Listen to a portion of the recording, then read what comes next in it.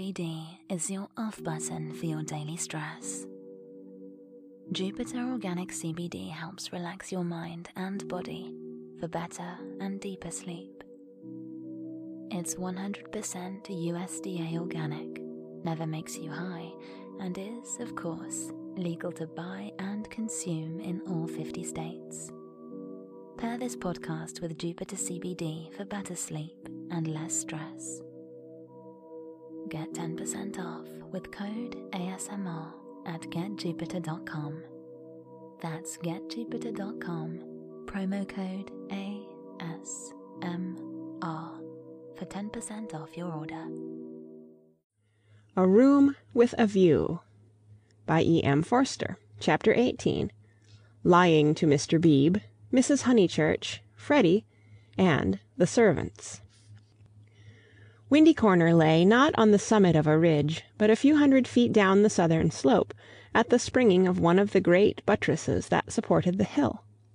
On either side of it was a shallow ravine, filled with ferns and pine trees, and down the ravine on the left ran the highway into the Weald. Whenever Mr. Beebe crossed the ridge and caught sight of these noble dispositions of the earth, and, poised in the middle of them, Windy Corner, he laughed. The situation was so glorious, the house so commonplace, not to say impertinent. The late Mr. Honeychurch had affected the cube because it gave him the most accommodation for his money, and the only addition made by his widow had been a small turret, shaped like a rhinoceros's horn, where she could sit in wet weather and watch the carts going up and down the road. So impertinent, and yet the house did, for it was the home of people who loved their surroundings honestly. Other houses in the neighborhood had been built by expensive architects, over others their inmates had fidgeted sedulously, yet all these suggested the accidental, the temporary, while Windy Corner seemed as inevitable as an ugliness of nature's own creation. One might laugh at the house, but one never shuddered. Mr. Beebe was bicycling over this Monday afternoon with a piece of gossip. He had heard from the Miss Allens.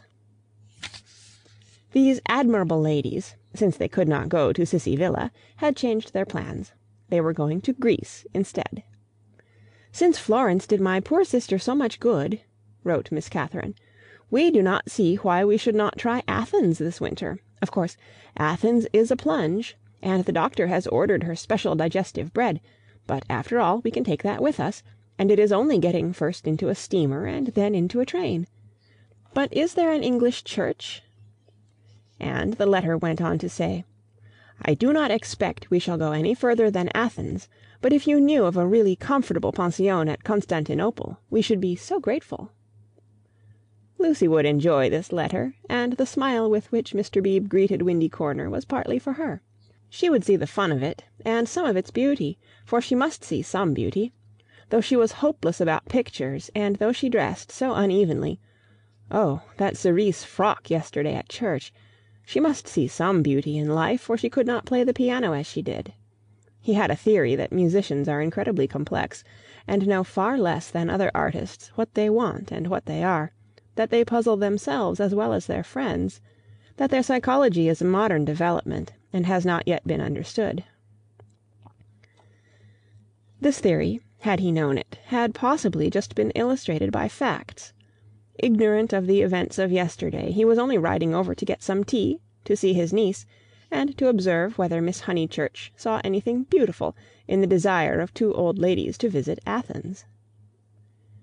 A carriage was drawn up outside Windy Corner, and just as he caught sight of the house it started, bowled up the drive, and stopped abruptly when it reached the main road.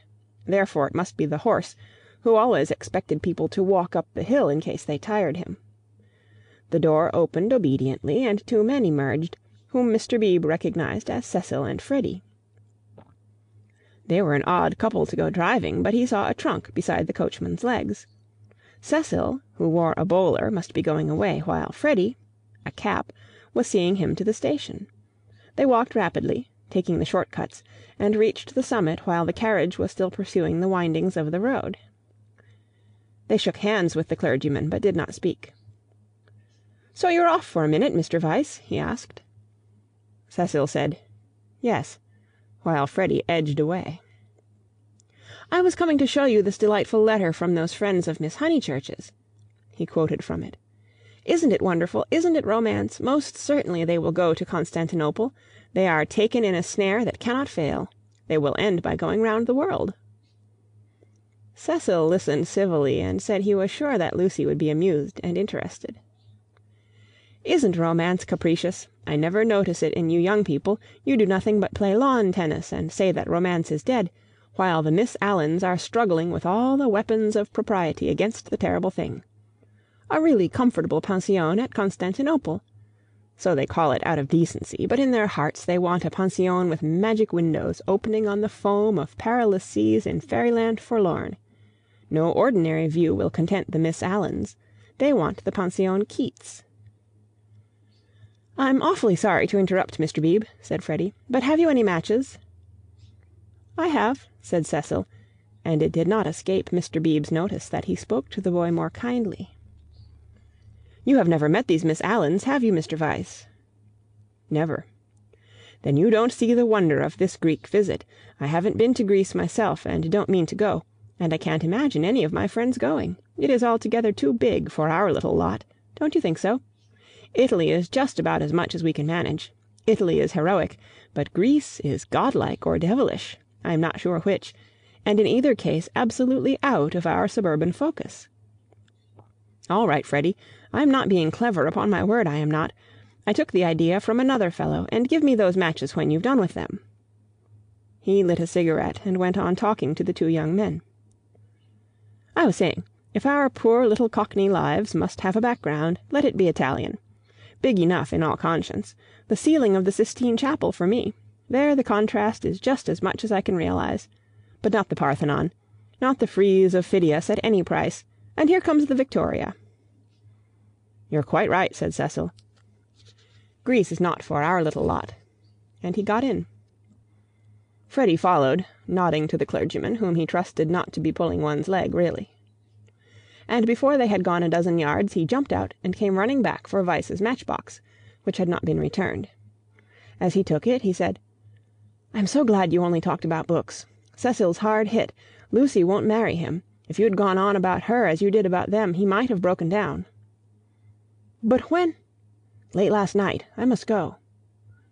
"Perhaps they won't want me down there." "No, go on. Good-bye." "Thank goodness!" exclaimed Mr. Beebe to himself, and struck the saddle of his bicycle approvingly. It was the one foolish thing she ever did. Oh, what a glorious riddance! And after a little thought he negotiated the slope into Windy Corner, light of heart. The house was again, as it ought to be, cut off for ever from Cecil's pretentious world. He would find Miss Minnie down in the garden.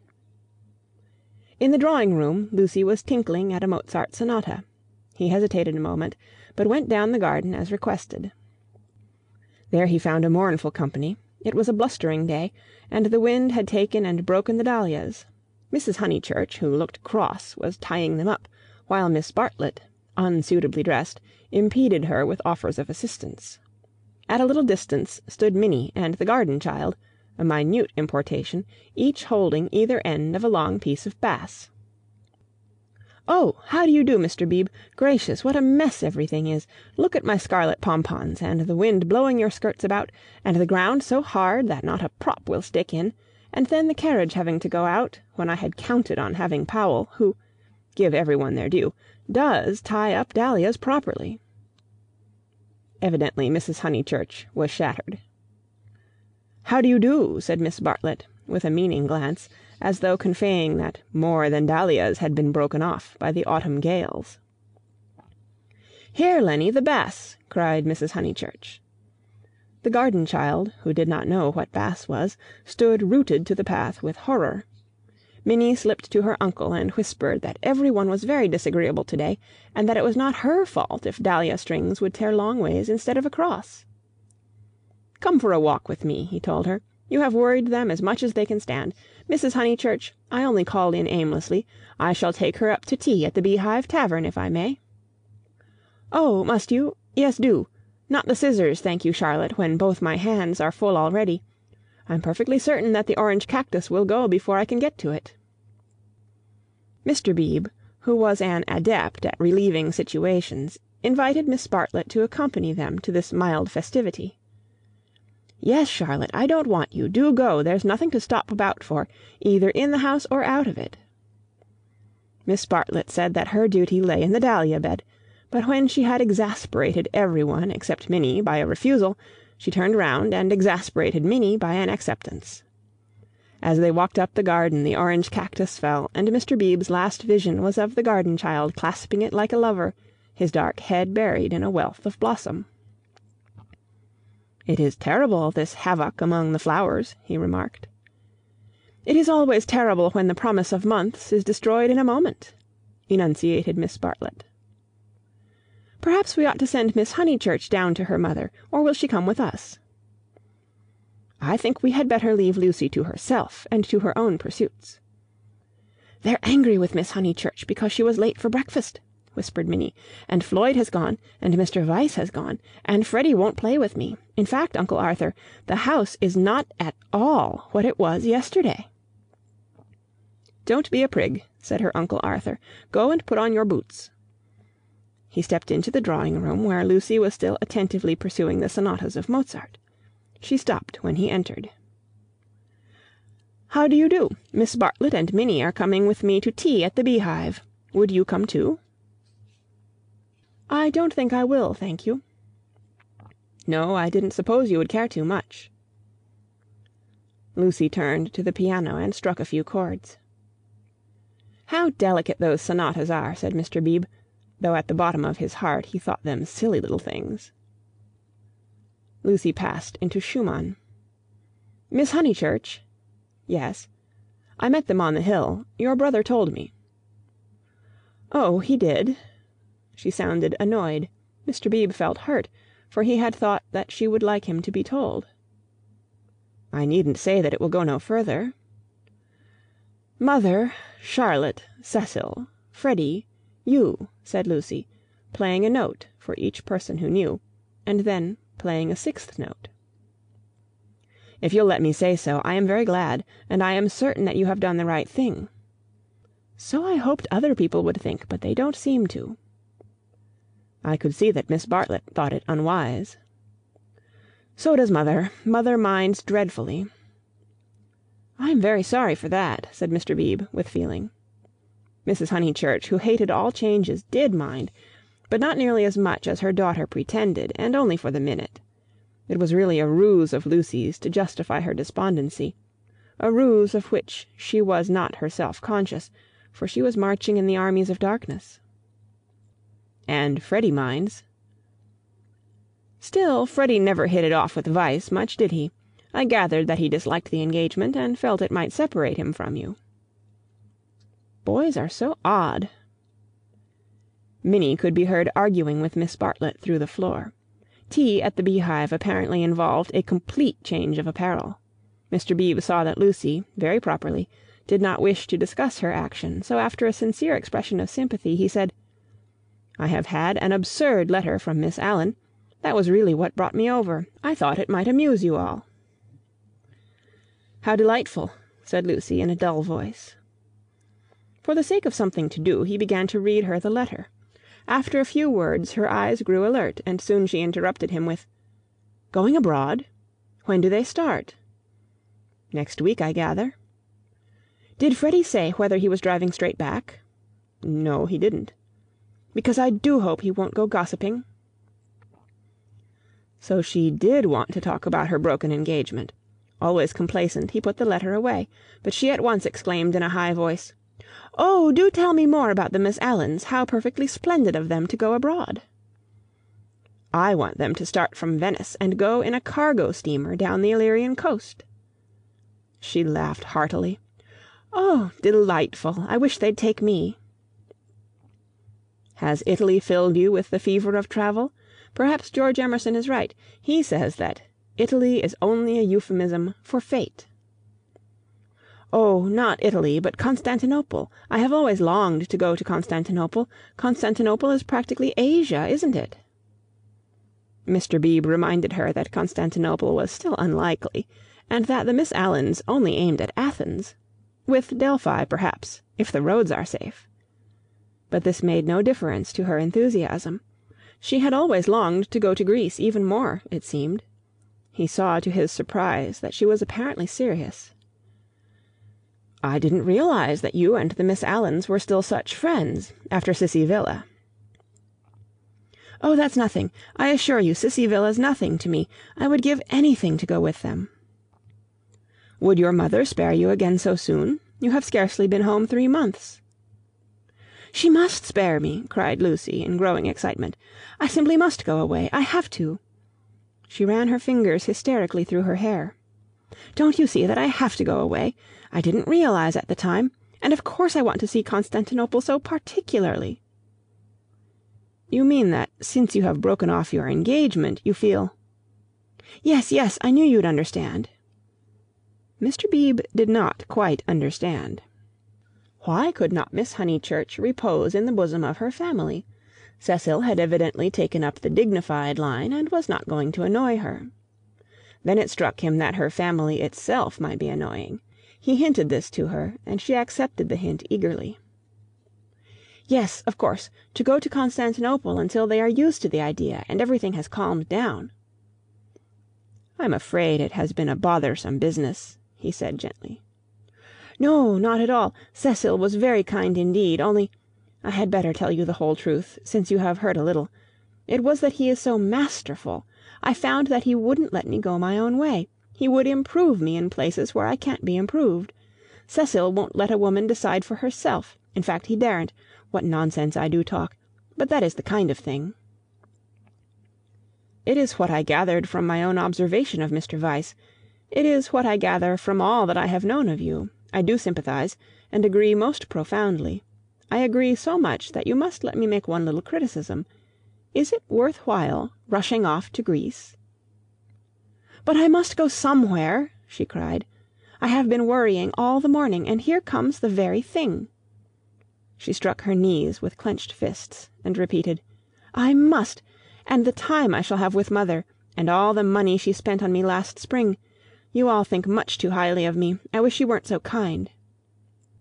At this moment Miss Bartlett entered, and her nervousness increased. "I must get away ever so far. I must know my own mind and where I want to go."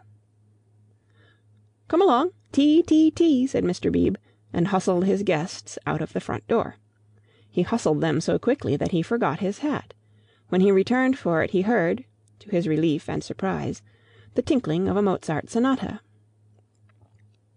"She is playing again," he said to Miss Bartlett. "Lucy can always play," was the acid reply. "One is very thankful that she has such a resource. She is evidently much worried, as of course she ought to be. I know all about it. The marriage was so near that it must have been a hard struggle before she could wind herself up to speak." Miss Bartlett gave a kind of wriggle, and he prepared for a discussion. He had never fathomed Miss Bartlett. As he had put it to himself at Florence, she might yet reveal depths of strangeness, if not of meaning. But she was so unsympathetic that she must be reliable. He assumed that much, and he had no hesitation in discussing Lucy with her. Minnie was fortunately collecting ferns. She opened the discussion with, "We had much better let the matter drop." "I wonder." "It is of the highest importance that there should be no gossip in Summer Street. It would be death to gossip about Mr. Vyse's dismissal at the present moment." Mr. Beebe raised his eyebrows. Death is a strong word, surely too strong. There was no question of tragedy. He said, "Of course, Miss Honeychurch will make the fact public in her own way and when she chooses. Freddie only told me because he knew she would not mind."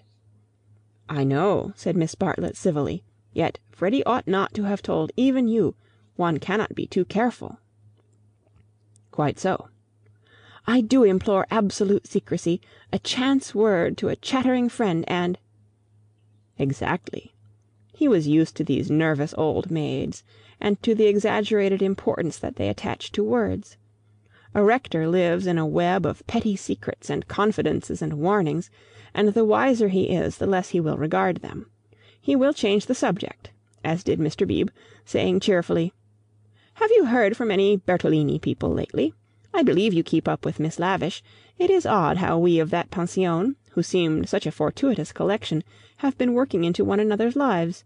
2, 3, 4, 6 of us, no, 8, I had forgotten the Emersons, have kept more or less in touch. We must really give the Signora a testimonial." And, Miss Bartlett not favouring the scheme, they walked up the hill in a silence which was only broken by the rector naming some fern.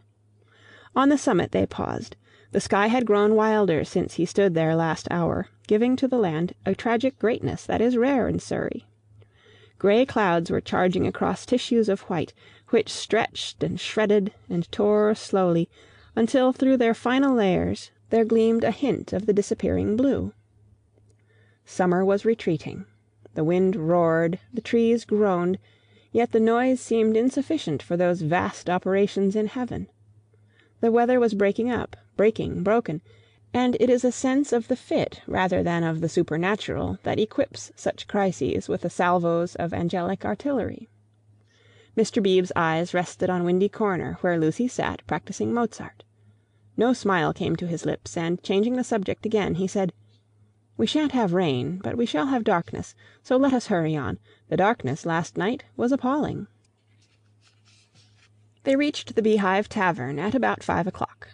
That amiable hostelry possesses a veranda, in which the young and the unwise do dearly love to sit, while guests of more mature years seek a pleasant sanded room, and have tea at a table comfortably.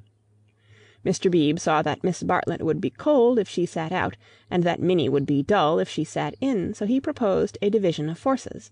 They would hand the child her food through the window. Thus he was incidentally enabled to discuss the fortunes of Lucy. "I have been thinking, Miss Bartlett," he said, "and unless you very much object, I would like to reopen that discussion." She bowed. "Nothing about the past. I know little and care less about that. I am absolutely certain that it is to your cousin's credit. She has acted loftily and rightly, and it is like her gentle modesty to say that we think too highly of her. But the future, seriously, what do you think of this Greek plan?" He pulled out the letter again. "I don't know whether you overheard, but she wants to join the Miss Allens in their mad career. It's all... I can't explain. It's wrong." Miss Bartlett read the letter in silence, laid it down, seemed to hesitate, and then read it again. "I can't see the point of it myself."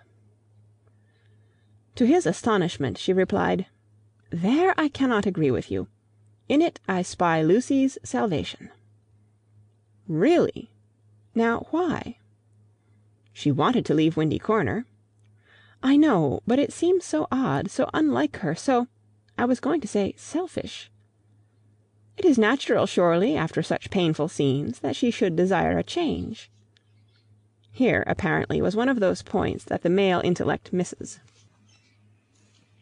Mr. Beebe exclaimed, "So she says herself, and since another lady agrees with her, I must own that I am partially convinced. Perhaps she must have a change. I have no sisters and I don't understand these things. But why need she go as far as Greece?"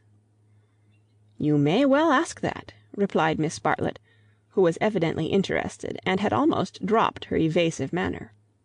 "Why Greece? What is it, Minnie dear, jam? Why not Tunbridge Wells? Oh, Mr. Beebe, I had a long and most unsatisfactory interview with dear Lucy this morning. I cannot help her. I will say no more. Perhaps I have already said too much. I am not to talk. I wanted her to spend 6 months with me at Tunbridge Wells, and she refused." Mr. Beebe poked at a crumb with his knife. "But my feelings are of no importance. I know too well that I get on Lucy's nerves. Our tour was a failure. She wanted to leave Florence, and when we got to Rome, she did not want to be in Rome, and all the time I felt that I was spending her mother's money." "Let us keep to the future, though," interrupted Mr. Beebe. "I want your advice."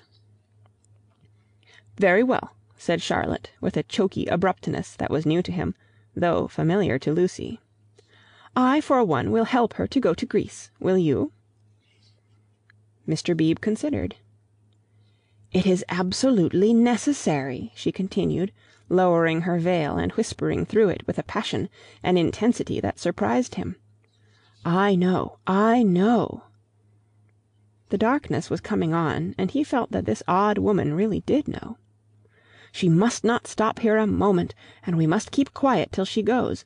I trust that the servants know nothing. Afterwards... But I may have said too much already. Only Lucy and I are helpless against Mrs. Honeychurch alone. If you help, we may succeed. Otherwise... Otherwise?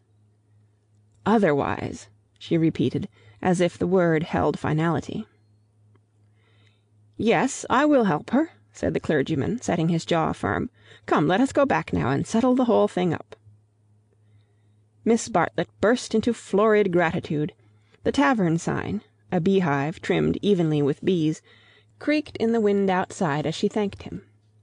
Mr. Beebe did not quite understand the situation, but then he did not desire to understand it, nor to jump to the conclusion of another man that would have attracted a grosser mind. He only felt that Miss Bartlett knew of some vague influence from which the girl desired to be delivered, and which might well be clothed in the fleshly form. Its very vagueness spurred him into knight-errantry. His belief in celibacy, so reticent, so carefully concealed beneath his tolerance and culture, now came to the surface and expanded like some delicate flower. They that marry do well, but they that refrain do better. So ran his belief, and he never heard that an engagement was broken off but with a slight feeling of pleasure. In the case of Lucy, the feeling was intensified through dislike of Cecil, and he was willing to go further, to place her out of danger, until she could confirm her resolution of virginity. The feeling was very subtle and quite undogmatic, and he never imparted it to any other of the characters in this entanglement. Yet it existed, and it alone explains his action subsequently, and his influence on the action of others. The compact that he made with Miss Bartlett in the tavern was to help not only Lucy, but religion also. They hurried home through a world of black and grey. He conversed on indifferent topics: the Emersons' need of a housekeeper, servants, Italian servants, novels about Italy, novels with a purpose. Could literature influence life? Windy Corner glimmered. In the garden Mrs. Honeychurch, now helped by Freddy, still wrestled with the lives of her flowers. "It gets too dark," she said hopelessly. "This comes of putting off. We might have known the weather would break up soon, and now Lucy wants to go to Greece.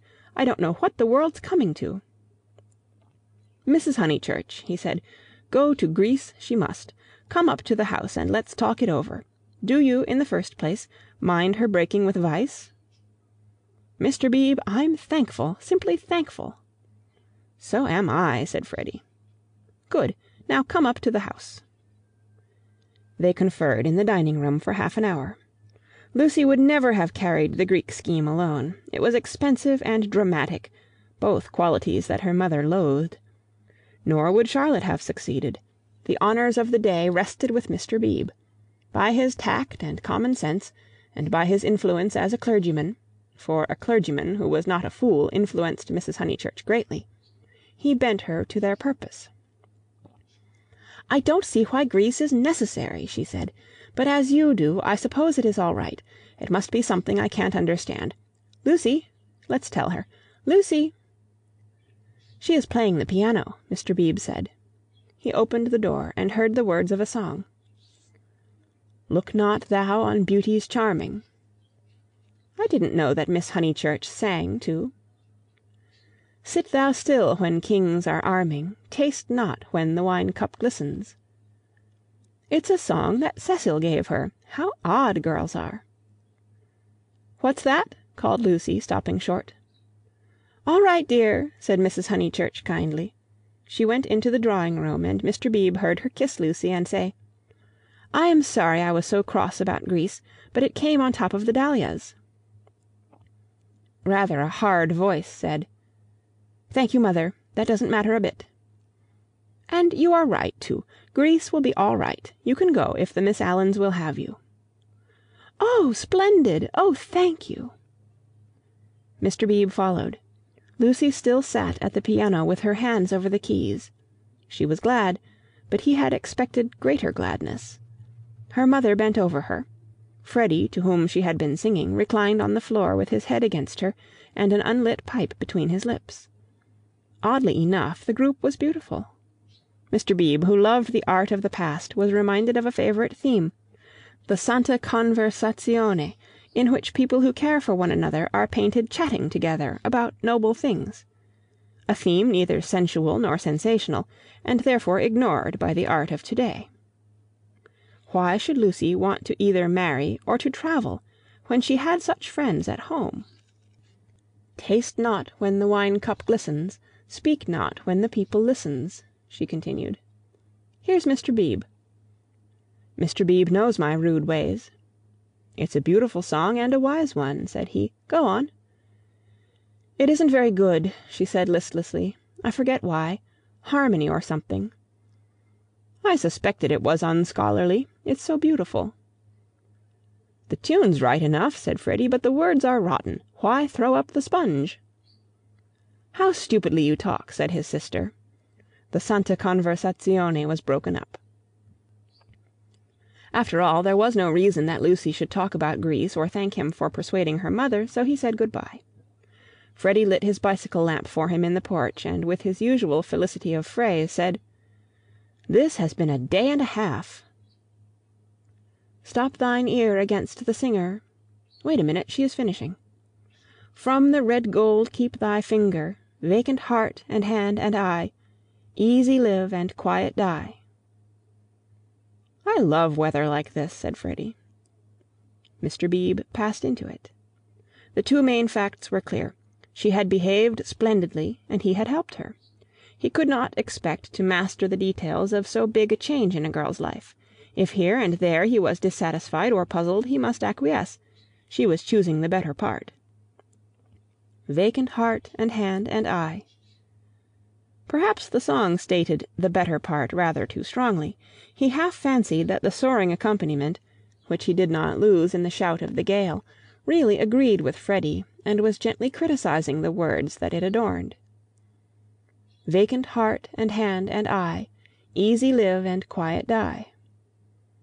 However, for the fourth time Windy Corner lay poised below him, now as a beacon in the roaring tides of darkness.